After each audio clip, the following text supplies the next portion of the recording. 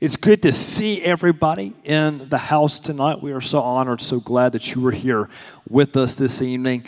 And so we're going to go ahead and get started. So if you will, allow me just to kind of bring you up to speed of where we're at before we go any further. So we're in chapter 3 of Galatians. How many of you are enjoying the study on Galatians so far?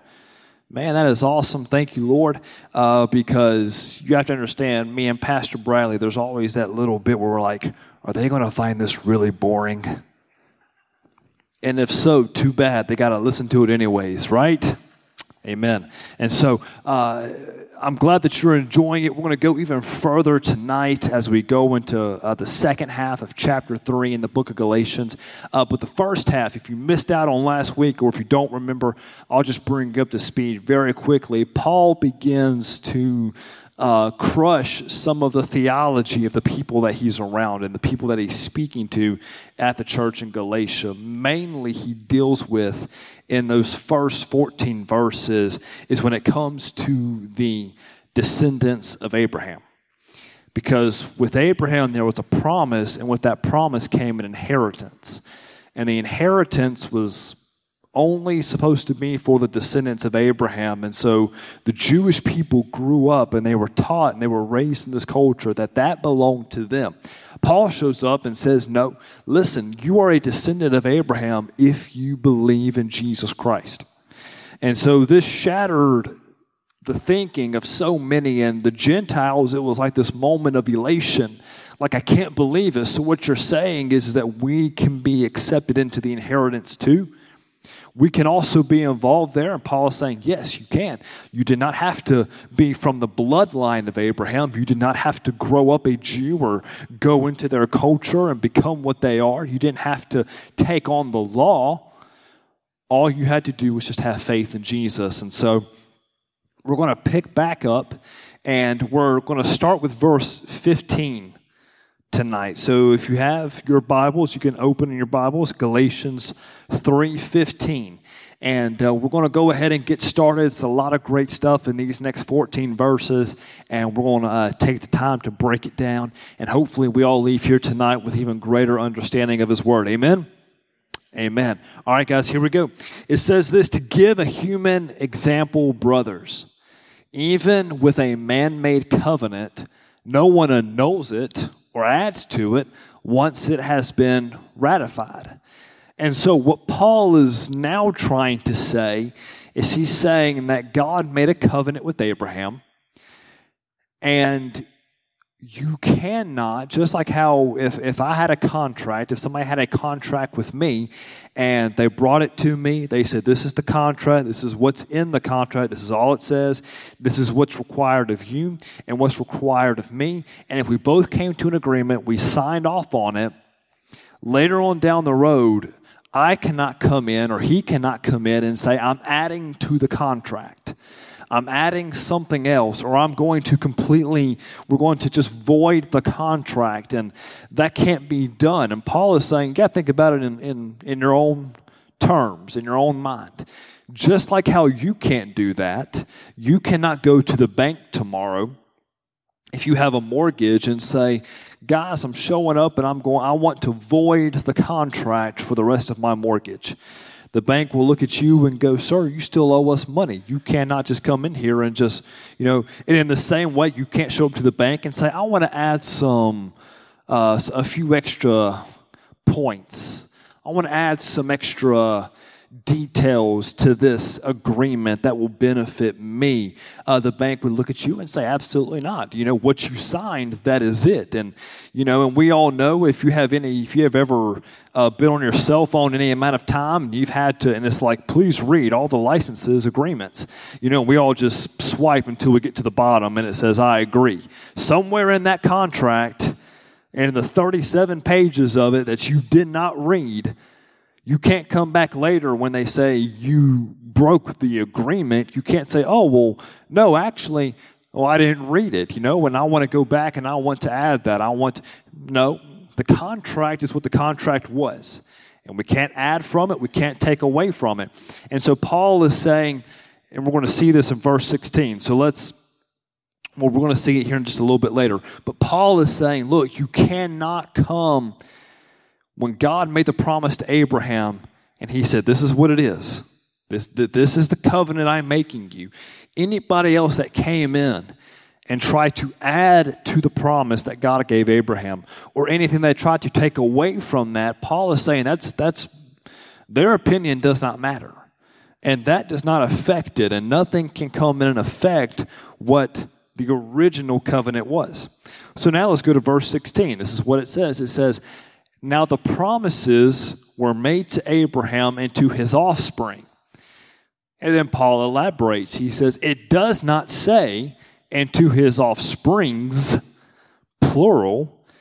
He says, referring to many, but referring to one. Quote, and to your offspring, singular. Who is who? Christ. So now Paul comes in and he brings in another hammer. In the glass house of theology that these people are living in, he takes that hammer and he just throws it at the glass house, just watches it all shatter. And he says, I'm here to mess up your theology even more because, listen, the promise that was made to Abraham, it was never about blood descendants. It was never, and Paul elaborated on this earlier in the chapter. If you remember last week, we discussed this. He said the descendants of Abraham are those who have faith. But now he takes a step further and says, if you go back and you look at the promise, even I'm guilty of it. When we're sitting there and we're reading in Genesis and we're reading and, we're reading about Abraham and we're like, wow, this promise that God gave Abraham, that is so incredible. That is so awesome. Even we think about where God says, and your offspring, and this is what the promise is. And we think, well, Abraham's just going to have a lot of descendants. And Abraham's just going to have a lot of kids. And that's what we thought. And that's even what we teach our kids and our children. We say, hey, all it meant is that when he had kids, they had a lot of kids, then they had a lot of kids, and he's just got a lot of kids.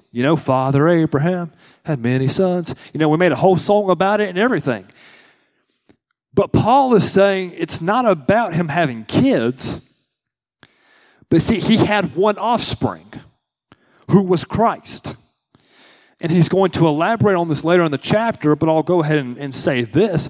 He had one offspring in Christ, and then when we, who were not a part of the offspring of Abraham, that was only belonging to Jesus, when we decide to have faith in Jesus, we become a descendant of Abraham. And that's when Abraham becomes Father Abraham. And that's when we get to have a share of the inheritance. But it all started with one offspring promised to Abraham, and that was Jesus. It was never about him having all these nations. And yes, God did say, hey, you'll be the father of many nations. And we get that. But Paul is saying, but the offspring, the whole promise centered around one person. One person. It was not simply a blessing of you're just going to have a lot of kids. That could be anybody. Anybody in this room could go have a lot of kids in a few generations. Just go out, adopt, whatever, have 10 kids. Those 10 kids, I have 2 kids apiece, and then they double. 4 generations, you got 100 kids. Even more than that, you got double than that. And so anybody can have a lot of kids. But the promise was not about having a bunch of kids for Abraham. The promise was about sending one through him that was going to be able to create a multitude of descendants that would be able to inherit the promise, the salvation of Jesus Christ. So let's go to verse 17. Now Paul decides, he says, let me explain it to you. Let me break it down. Okay? He says, this is what I mean. And I love that, because Paul explains it. He says, well, let me explain even further.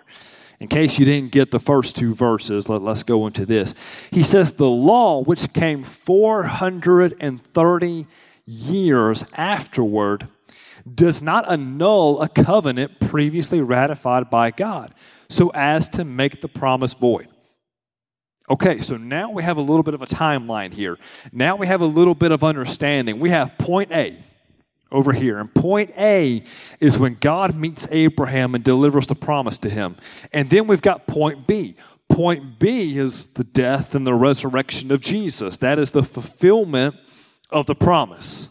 The promise was about Christ, and when Christ comes and fulfills what he had to do, that's the fulfillment of the promise. The inheritance becomes our salvation.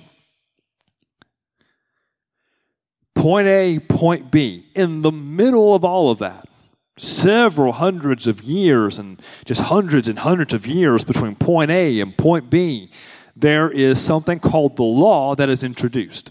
430 years after Abraham, the law is introduced through Moses. And Paul is saying that when the law came in, it did not do anything to void the promise that God gave Abraham. And it did nothing to alter or change that promise. And so all Paul wants you to understand is that, look, you have to understand something, is that the promise that I made Abraham, what I spoke to him, that is still in place. That is still set in stone. And the law that came in later, it didn't change it one bit. It did not affect it one bit. It did not. And he's building this up so much because when we get to the resurrection of Jesus, when we get to the fulfillment of the promise, we have to remember that the law does not affect the promise. And so if the promise is faith in Jesus means you're saved, then we don't have to abide by the law anymore. Does that make sense? Yes, no, maybe. Hey, I got two. Man, praise God, two of you understand. It's kind of like school all over again where the teacher writes all over the whiteboard and turns around and goes, anybody have any questions? And we're all too intimidated to answer, so we're just like, no. I understand. And then we have, don't worry, I was this kid. And then we have the test next Friday and we all do horrible. Well, how come y'all didn't ask for help? I didn't want to raise my hand. Y'all know, y'all did it too. I did it myself. So let's go to verse 18 here. For if the inheritance comes by the law, it no longer comes by the promise. But God gave it to Abraham by the promise.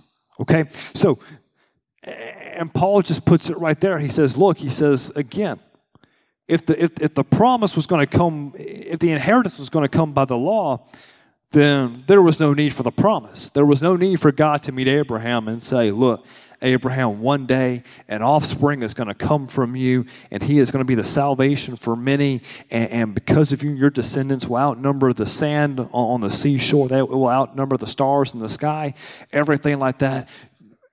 There would have been no need for that because in 400 years, he was just going to introduce the law, and the law was going to give you the inheritance.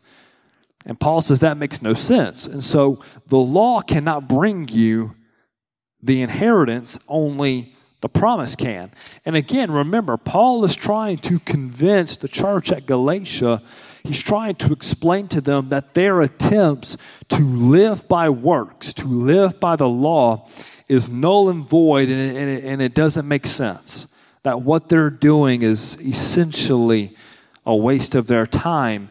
And we still have people today walking the earth who want to try and live their faith by works, and they want to try and earn the inheritance, the salvation of God by works, and how much they do for people, and how much they give in charity, and how much they do for others. And I'll just be honest, guys, and I'll say it like this, that at the end of the day, it does not matter how much you did for other people.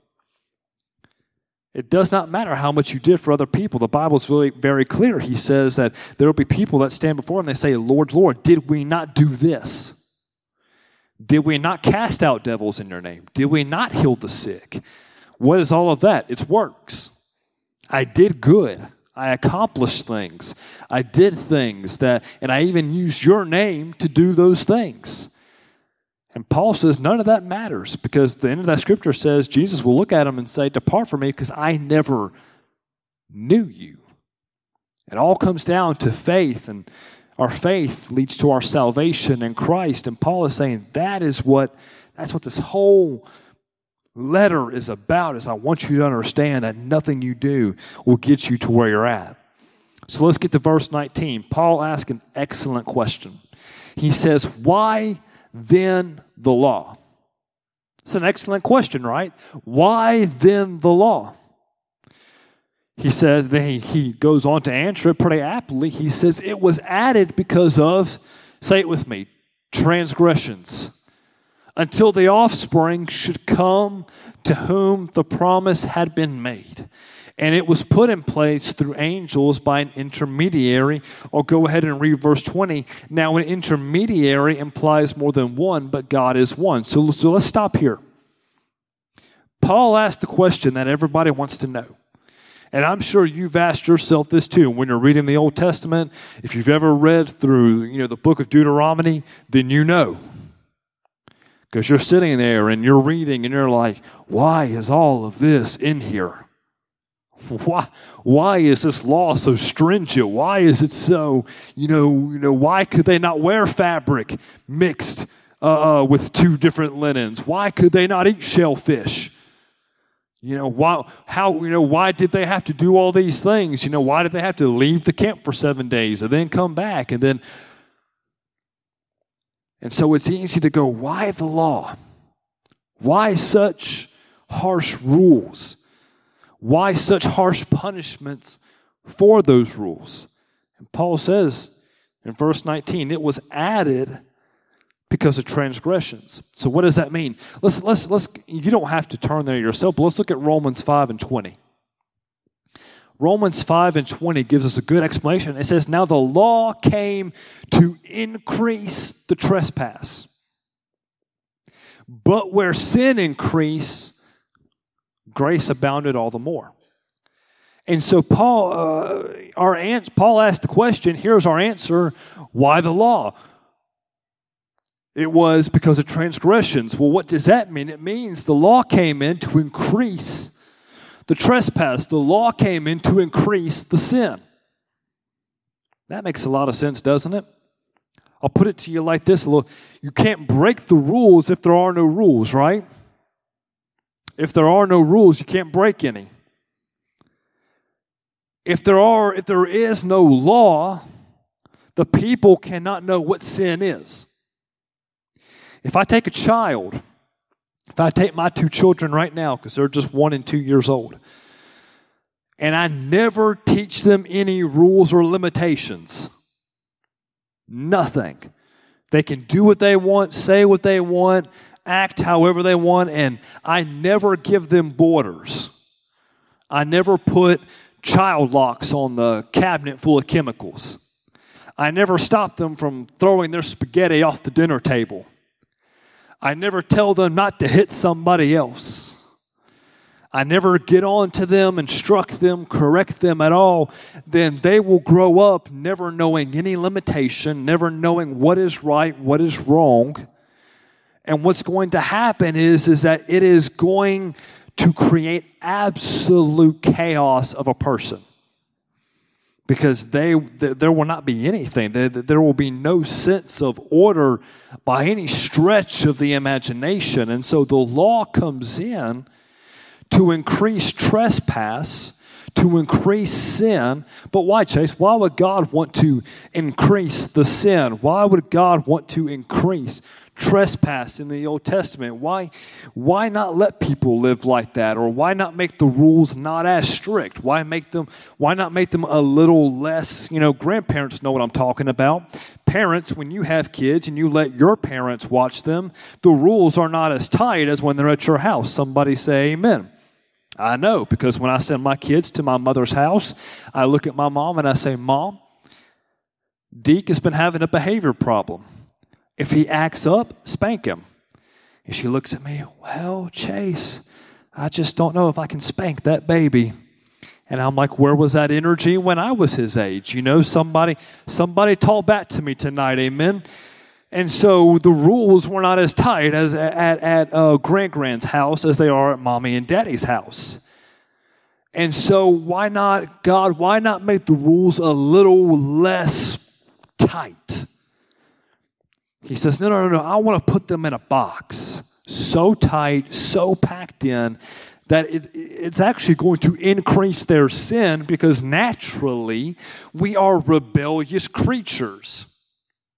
If you do any kind of study or reading, and if you look at, let's just use parenting, since we're on parenting for a little bit, they actually tell you that the more strict you are, the higher chances your child will rebel.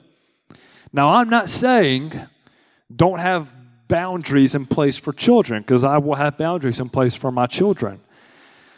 But if you become an absolute dictator over every detail of their life, they will act out statistically. Not saying prophetically, I'm saying statistically.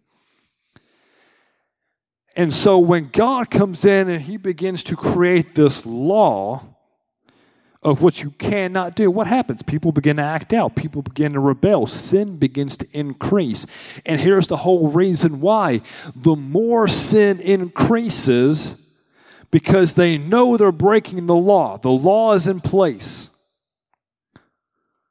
the more they realize they need a Savior to get them out of it. The more trouble that is caused, the more that a need is realized that they need a way out of it. If you want to look at a city in America where the crime rate is exceptionally high, you can take Chicago, you can take Jackson, Mississippi. You can take any of these cities. Just go look at the top 10 cities for crime rate, for murder, for rape, for theft and robbery, whatever you want to go down and look at. You look at any of those cities where it's basically pure chaos and all there is just what we would call sin, but it's chaos, it's trouble.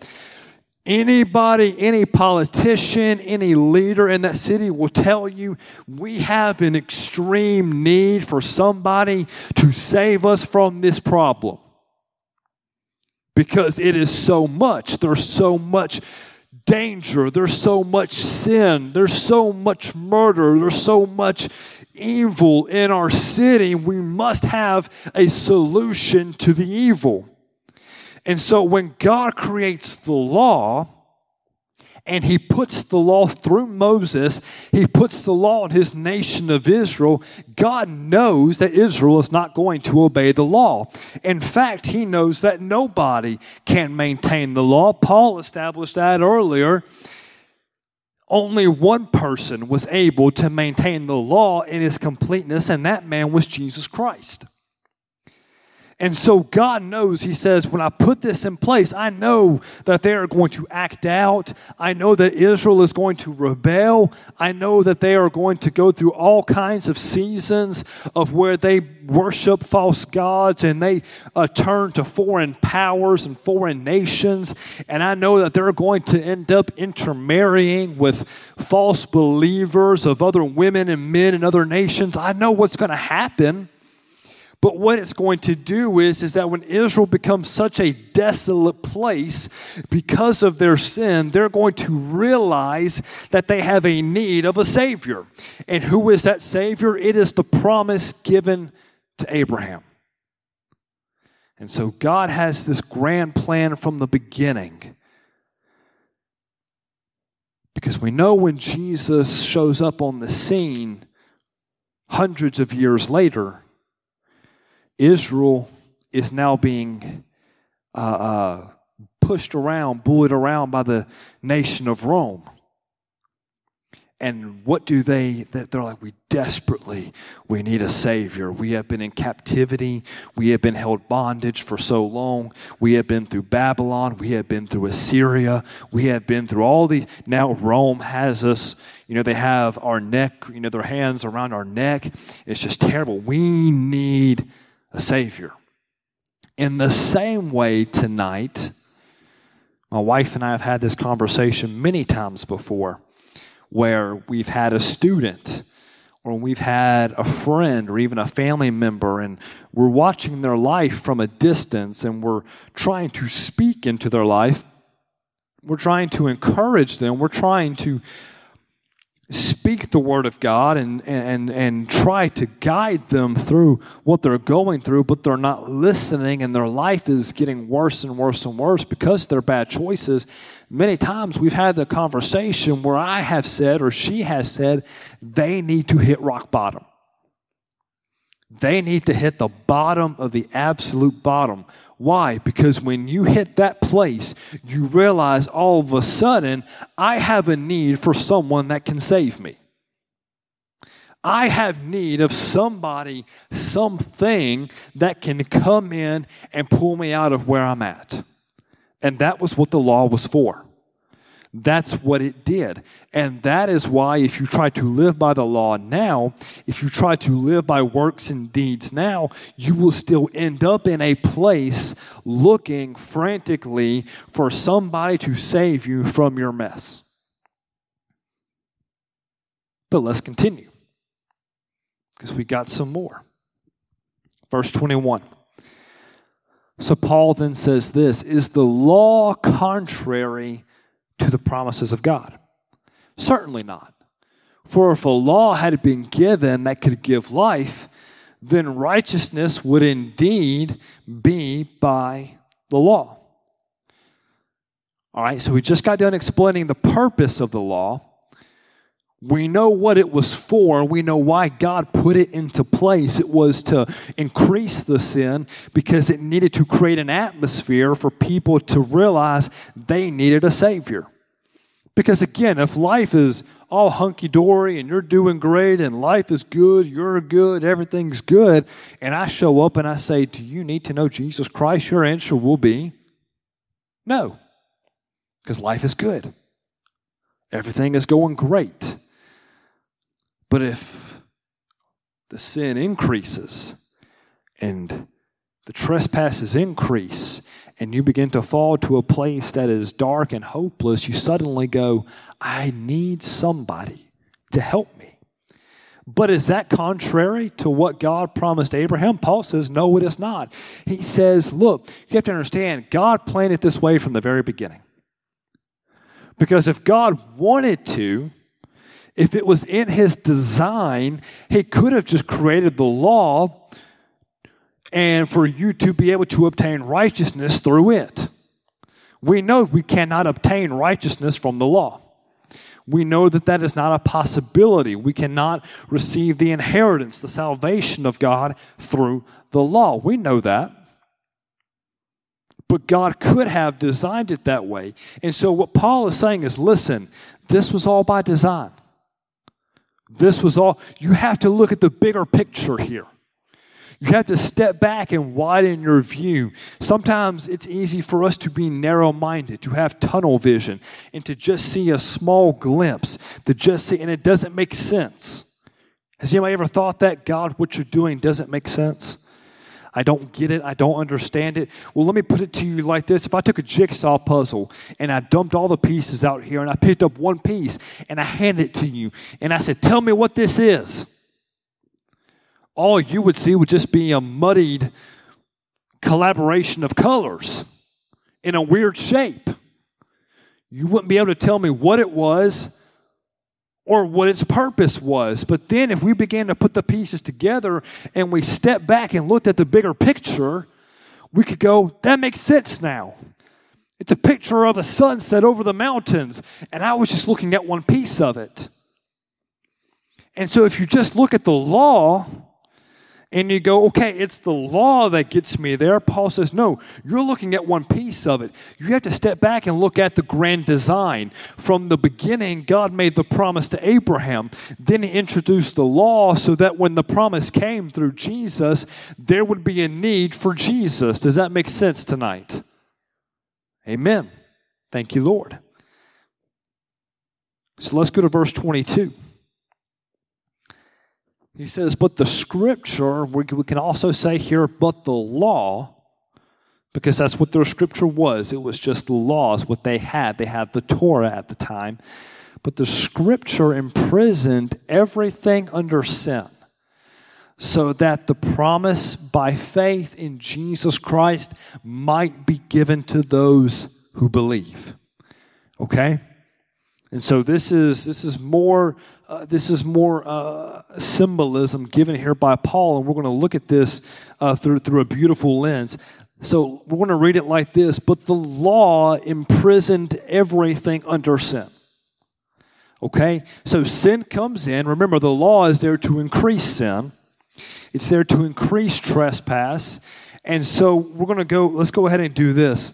Let's go ahead and go to verse 23. In verse 24, we're going to read these two, and then we're going to just take a time and we're going to really look at these three verses together. It says, "Now before faith came, we were held captive under the law, imprisoned until the coming faith would be revealed." And then verse 24, it says this, "So then the law was our guardian until Christ came, in order that we might be justified by our faith." Okay, so let's break this down for a minute. So Paul says that we were imprisoned. The law imprisoned us with sin. Okay? The law was never about redemption or salvation through Christ. We just read in Romans, the law was there for one purpose, and it was there to increase trespasses. It was there to increase the sin. It was there to create the need for a Savior.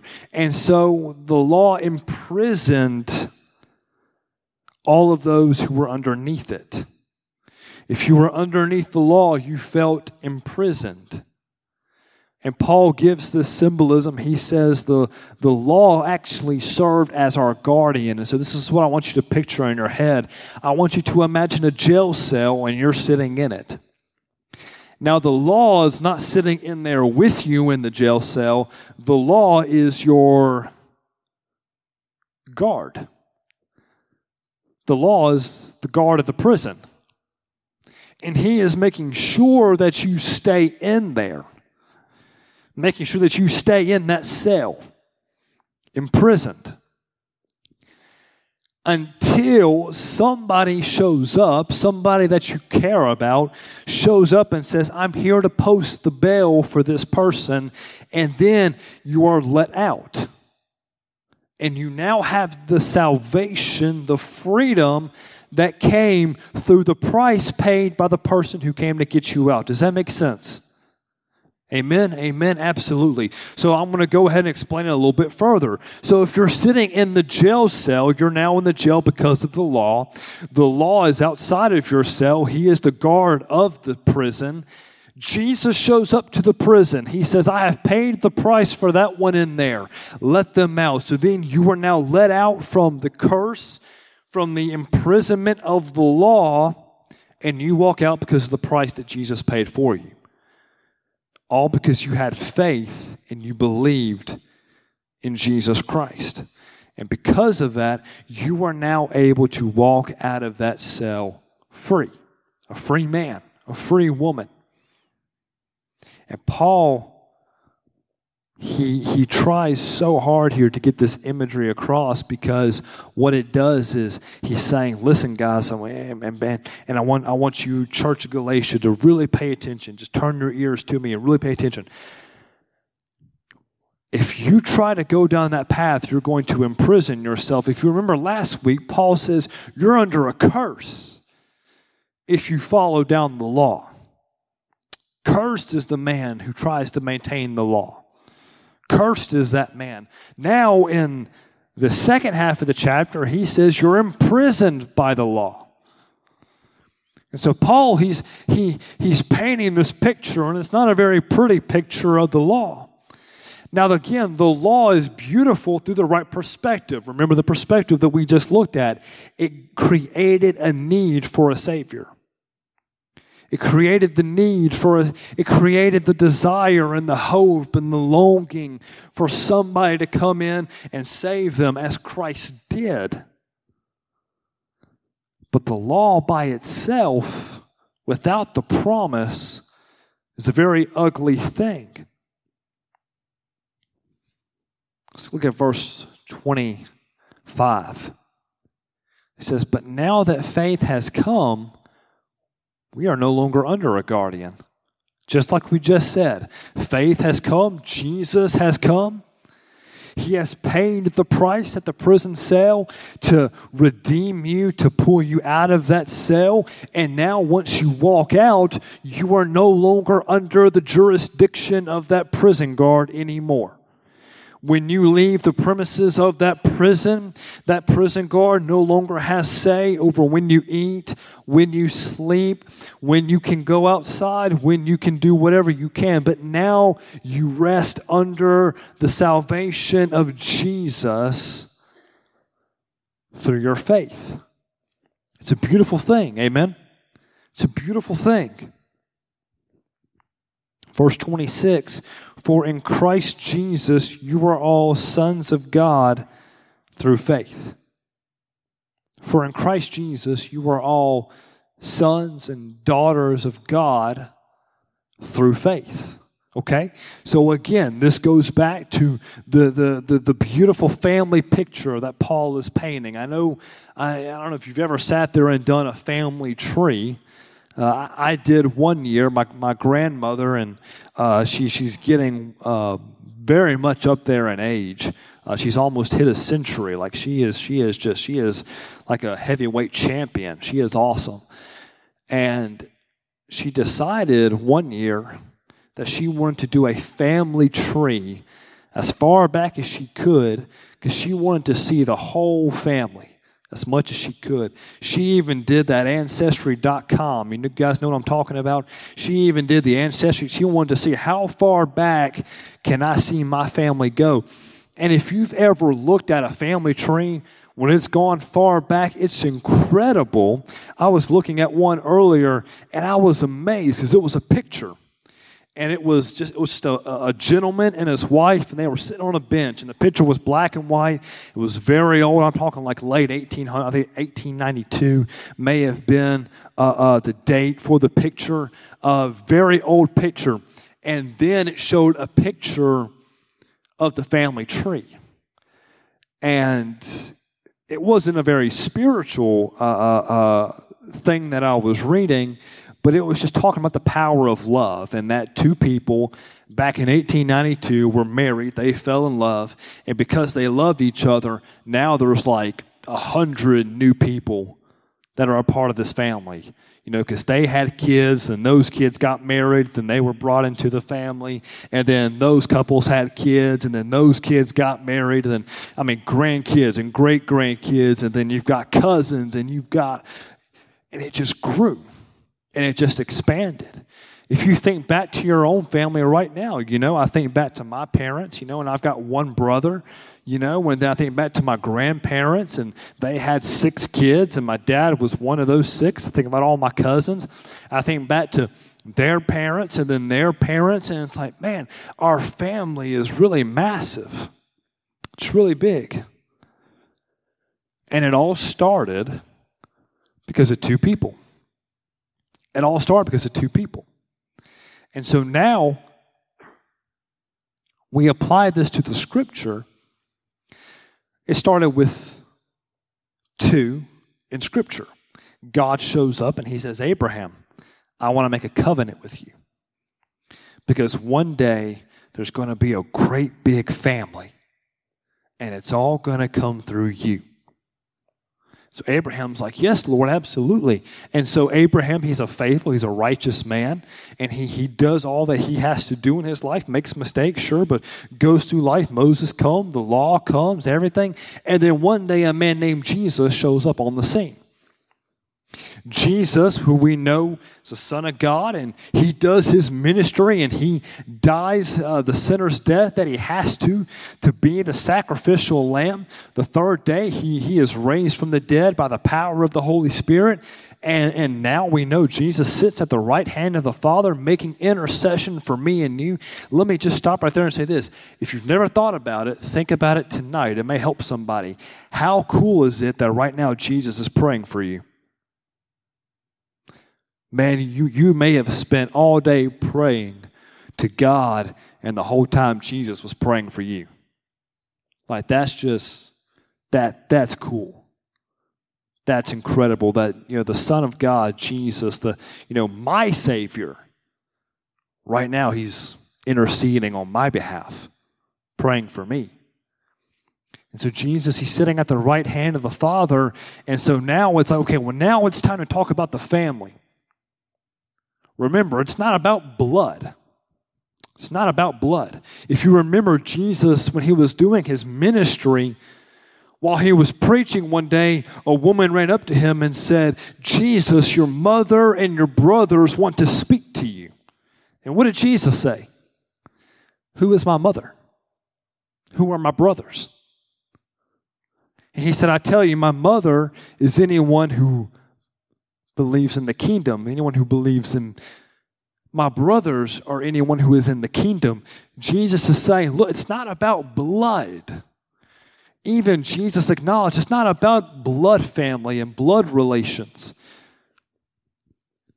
We want to look at even more scripture, and Jesus, during his ministry, he says, I tell you, a day is coming where son will rise up against father. Daughter will rise up against mother. Mother-in-law will rise up against daughter-in-law, and son-in-law will rise up against father-in-law. And Jesus is saying the day is coming where it's not going to be about blood anymore. It's not going to be about who you're related to and who you were born to, but it's all going to come to who do you have faith in? Who do you have faith in? That's the family tree. That's the family of God. That is what it's all about. And so I'll tell you this tonight. Some of you may need to go ahead and let some of that blood family go. Maybe time to let them go. I know, trust me, I know that we're here in the South and we pride ourselves on family and, blood is thicker than water and everything else. But let me just go ahead and tell you, even Jesus said, it's all about the kingdom. It's all about who is sharing the walk and the faith that you share. And that if there's family out there, I'm talking blood family here, if there's blood family out there and they don't want to serve the Lord, they don't want to share in the kingdom with you, Jesus is like, well, that's not really your mother. And that's not really your father. And that's not really your brother or your sister. He says the one who's your brother are the ones here tonight. He says, that's your family. Because we're all going to be in the kingdom together. And when the Lord comes back and we riding up into heaven together and I look across the cloud and I see you guys and I go, brother, sister, good to see you. Why do you think whenever you greet somebody in church, you go, well, hey, brother, it's nice to see you. Hey, sister, nice to see you. It's not just some dopey thing we do in church. It's to show that this is all family. That's what it's all about. That's what it's always been about. Let's go ahead and let's go a little bit further in verse 27. He says this, he says, for as many of you as were baptized into Christ, you have put on Christ. You have now put on Christ. Paul mentioned this earlier, that you have now taken on the righteousness of Jesus. You have now taken on the inheritance that belongs to Jesus. I'll explain it to you this way. And Paul is just, he is hitting all the high notes here in the last part. Here he's saying, look, nothing you do amounts to anything. And it will get you nothing. Absolutely nothing. But if you were baptized into Christ because of your faith, you have now put on Christ, meaning what belongs to Christ now belongs to you. And we know what belongs to Jesus. We know what is His. We know that what is His dominion and what is His inheritance. And Paul says, look, if you're baptized into Christ and you have been saved because of your faith in Jesus, that inheritance, guess what? It's now yours. It now belongs to you. But nothing you do is going to get you that. Nothing you do is going to accomplish that. I know some of you sitting out there are waiting on that rich uncle or that rich grandfather to go ahead and kick the bucket so that you can get an inheritance, and that's great and that's dandy, and sure, hey man, if you get an inheritance, praise God, and go ahead and pay your tithes and we're cool. Amen. Absolutely. But nothing you do is going to get you the inheritance of God. Nothing you set out to accomplish in your life will get you that inheritance. Nothing you set out to do with your own hands and your own capabilities and your own understanding will ever get you to that place. It is only through faith and taking on Christ that you'll ever get to be put into a part of that family. Let's go a little bit further in verse 28. You've probably heard this verse. There is neither Jew nor Greek. There is neither slave nor free. There is no male and female. And Paul says, for you are all one in Christ Jesus. I feel like that should just be the anthem for every church out there. You heard me say last week that Sunday, unfortunately, is the most segregated day of the whole week. We all got our own churches. We all got our own thing. And Paul's like, look, there is none of this separation. There's none of this difference. There's none of this, you're different than me. There's no denominations. Amen. Hallelujah. Praise Jesus. We need to stop all the denominational bickering and infighting. It's all about the kingdom, guys. And if we're fighting with our Baptist brothers, if we're fighting with our you name it, UPCs and anything else. Now, I understand if there's people out there that are not adhering to the Word of God, and we say, yeah, well, hey, look, they're just not. But if they have faith in Jesus and they're following the Word of God and they love the Lord God with all their heart, mind, and soul, then my goodness, we need to stop. We need to get off their back. It don't matter if they come to church here. As long as they in church and they believe that Jesus, I'll see you on that same cloud. Amen? Amen. Everybody in here should say amen. Because what is happening is the church has a big problem of why they're not growing. And the reason they're not growing is because we want to spend more time fighting amongst each other than preaching the gospel of Jesus Christ. We want to argue with everybody else, and we want to try and steal people from other churches, and we want to try and one-up the other church and everything else. And I know that we've got to update things, and we've got to make things better, and we've got to continue to grow and, stay with the times, so to speak. Understand, I'm not saying we conform to the culture, but I'm saying it's good to introduce change every so often, as long as the gospel stays the same. Do you follow me? Amen. But what we cannot do is get into a competition with trying to fight among each other. Amen. Amen. Because I've heard a lot of ignorance. I'm just going to go ahead and share with you a little personal fact about Mr. Chase Stewart up here on this stage. Everybody in here has pet peeves. For some of you, it may be bad driving. For some of you, it may be pets sitting on your couch. For some of you, it may be somebody chewing with their mouth open. I'll tell you what mine is: ignorance. Ignorant people drive me up the wall faster than anything in the world. That's why I can't go to fast food restaurants anymore. Because I can do their job 100 times better than what they're doing. Why is it taking them 20 minutes to get me a cheeseburger? I could walk in there, throw on an apron, and cook my own cheeseburger in 6. And so it drives me up the wall. I'm like, this is your job. You are literally paid to do this thing, and you cannot do it well. I want to go to Chick-fil-A. Because you know what's not a Chick-fil-A? Ignorance. Because they know what they're doing. I pull up, they smile, they're like, how can I serve you today? And I'm like, praise God, hallelujah. That's what I'm talking about. I pull up to a McDonald's, what you want? To go to Chick-fil-A, but here I am, because we ain't got one. And what's happening, the problem is that we are getting so caught up in who's right and who's wrong and what's the proper way to do this. Guys, it's incredible.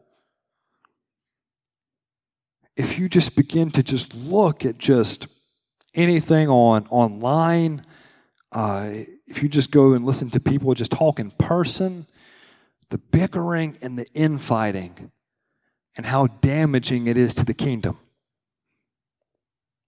And how we are literally killing ourselves over what? If you want to wear ties and slacks to church every Sunday, and that is your conviction, praise God, do it. But as long as you've got faith in the Lord Jesus Christ, then I'm going to heaven right there with you. You got no business arguing anything else with me. Acts 2:21, it says, "It shall come to pass, whosoever shall call on the name of the Lord shall be saved." Period. Was no comma. If you want to sit there and pull out the red back, the green back, whatever color back you got, it could be a silverback gorilla. I don't care what you got. If you want to, and if you want that to be the only song you sing, praise God. Go ahead and do it. If you have faith in the Lord Jesus Christ, I'm going to see you in heaven one day. But we ain't got to fight about it. We don't have to argue about it. And I don't need to go talk bad or poorly about you or anything else. I just got to continue sharing the gospel of Jesus. And if I share it and somebody new comes to church and they say, this church isn't really what I'm looking for, and they go to the church down the road and they say, this is more what I like, and they stay there and they find Jesus, praise God. I'm not complaining. A soul got to enter into the kingdom. But we got to stop all this because you don't act the way I do and talk the way I do, then you're not really saved. Last I checked, you were not the one holding the Lamb's Book of Life. And again, I understand as Christians we do have a commission to hold other believers accountable if we have held ourselves accountable. Remember what Jesus said. He said, remove the plank from your eye first before you check the speck in the other. So as long as you have examined yourself first, you are then able to examine your brother or sister. But we've got to get the plank out of our own eye first. And we've got to be in a place where we can look at them through the right lens and say, this is what needs to be done. This is how. Paul says, look, he says, there is no Jew, there is no Greek. He's writing to the church of Galatia. He's writing to a bunch of Greeks. And there's Jews sprinkled out in there. And Paul's saying, y'all got to stop coming to church and the Jews sitting on this side and the Greeks sitting on this side. He said, there is no Jew, there is no Greek.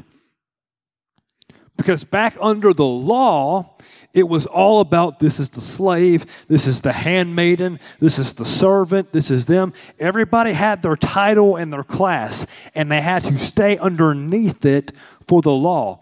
Paul's saying, you don't understand, we're not under the law anymore. There is no more slave and free, no more Jew. He says, we are all what? In Jesus. And that's all there is to it. So let's go here. Let's go to verse 29.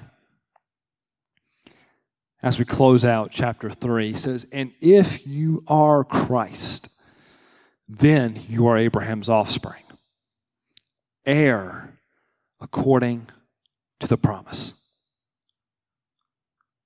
And then, I just love the way he ends that. He says, look, he says, if you belong to Christ, then you are the offspring of Abraham. Because you have been, what did we just say a few verses earlier? Let's go back and let's look at verse 27, if we can pull up verse 27 again. It says, for as many of you as were baptized into Christ, you have put on Christ. And the offspring that was promised to Abraham was who? Was Christ. And so if Christ is the offspring and our faith in Jesus and our salvation through Jesus helps us to put on Christ, we now become the offspring of Abraham. We now become heirs according to the promise given to him. If you will, stand with me this evening.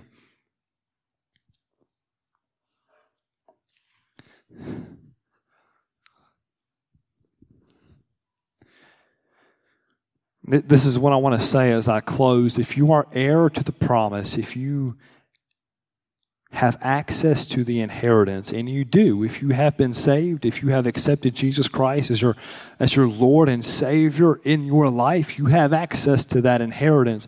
I want to encourage you tonight to begin to walk in your inheritance. I want to encourage you to begin to walk in the promise that God gave you.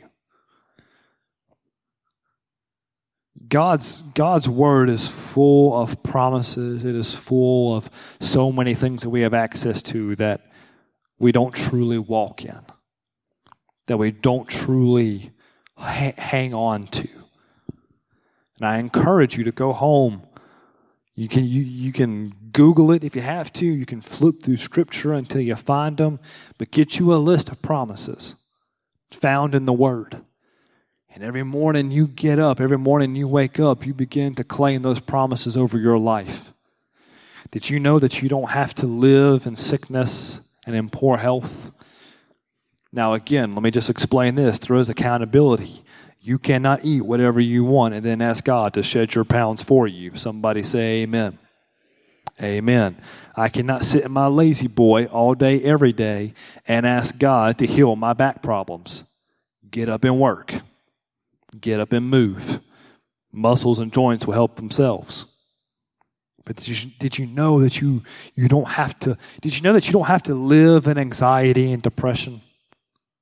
Did you know that there is a promise of joy and peace that is given to us, descendants, offspring, part of the family of God? There are just perks. There are perks. There are benefits that come with being a part of the family of God. Things that other people do not have access to. Growing up, my dad, he still is a pastor, but I was a pastor's kid. And so I was, I'll admit it, I was a little snobby at times because of it, because I was better than everybody. I just didn't tell them as much. But I was better than them because I got to do things that other people didn't. I had a key to the church, and so I could go in, and if I wanted to go in and watch a movie on the big projector screen in the sanctuary, I could do that. I knew where all the good food was in the church. If I wanted to go in and help myself, I could do that. Not just anybody could do that, but I could. If I wanted to walk into the nursery and eat all their snacks, I could do that because I knew who my dad was. Now, I might get in trouble for it, but I knew Dad would take care of me. But there were some things that I just got to do that others couldn't because of who my dad was, because of who my father was. In the same way, and Paul is just trying to so eloquently put this throughout the book of Galatians, he's saying, you have been adopted into the family of God. And I encourage you to walk in the benefits and the inheritance that has been given to you through that promise. Walk in them. Walk in them. You're no longer a slave under the law. If we were still under the law, sure, you could walk around with your head down every day, all day. Because the law was prison. The law was just cruel. But we're not under the law. You're walking around free, out of your prison cell. If you've got your head hanging down low, it's time to start reading promises over your life and saying, God, I'm a part of your family, and this is what I have access to. I have access to joy. I have access to peace. I have access to healing. I have access to what you have given me through your word, because I am a son, I am a daughter of you. Amen? If you will, bow your heads with me this evening.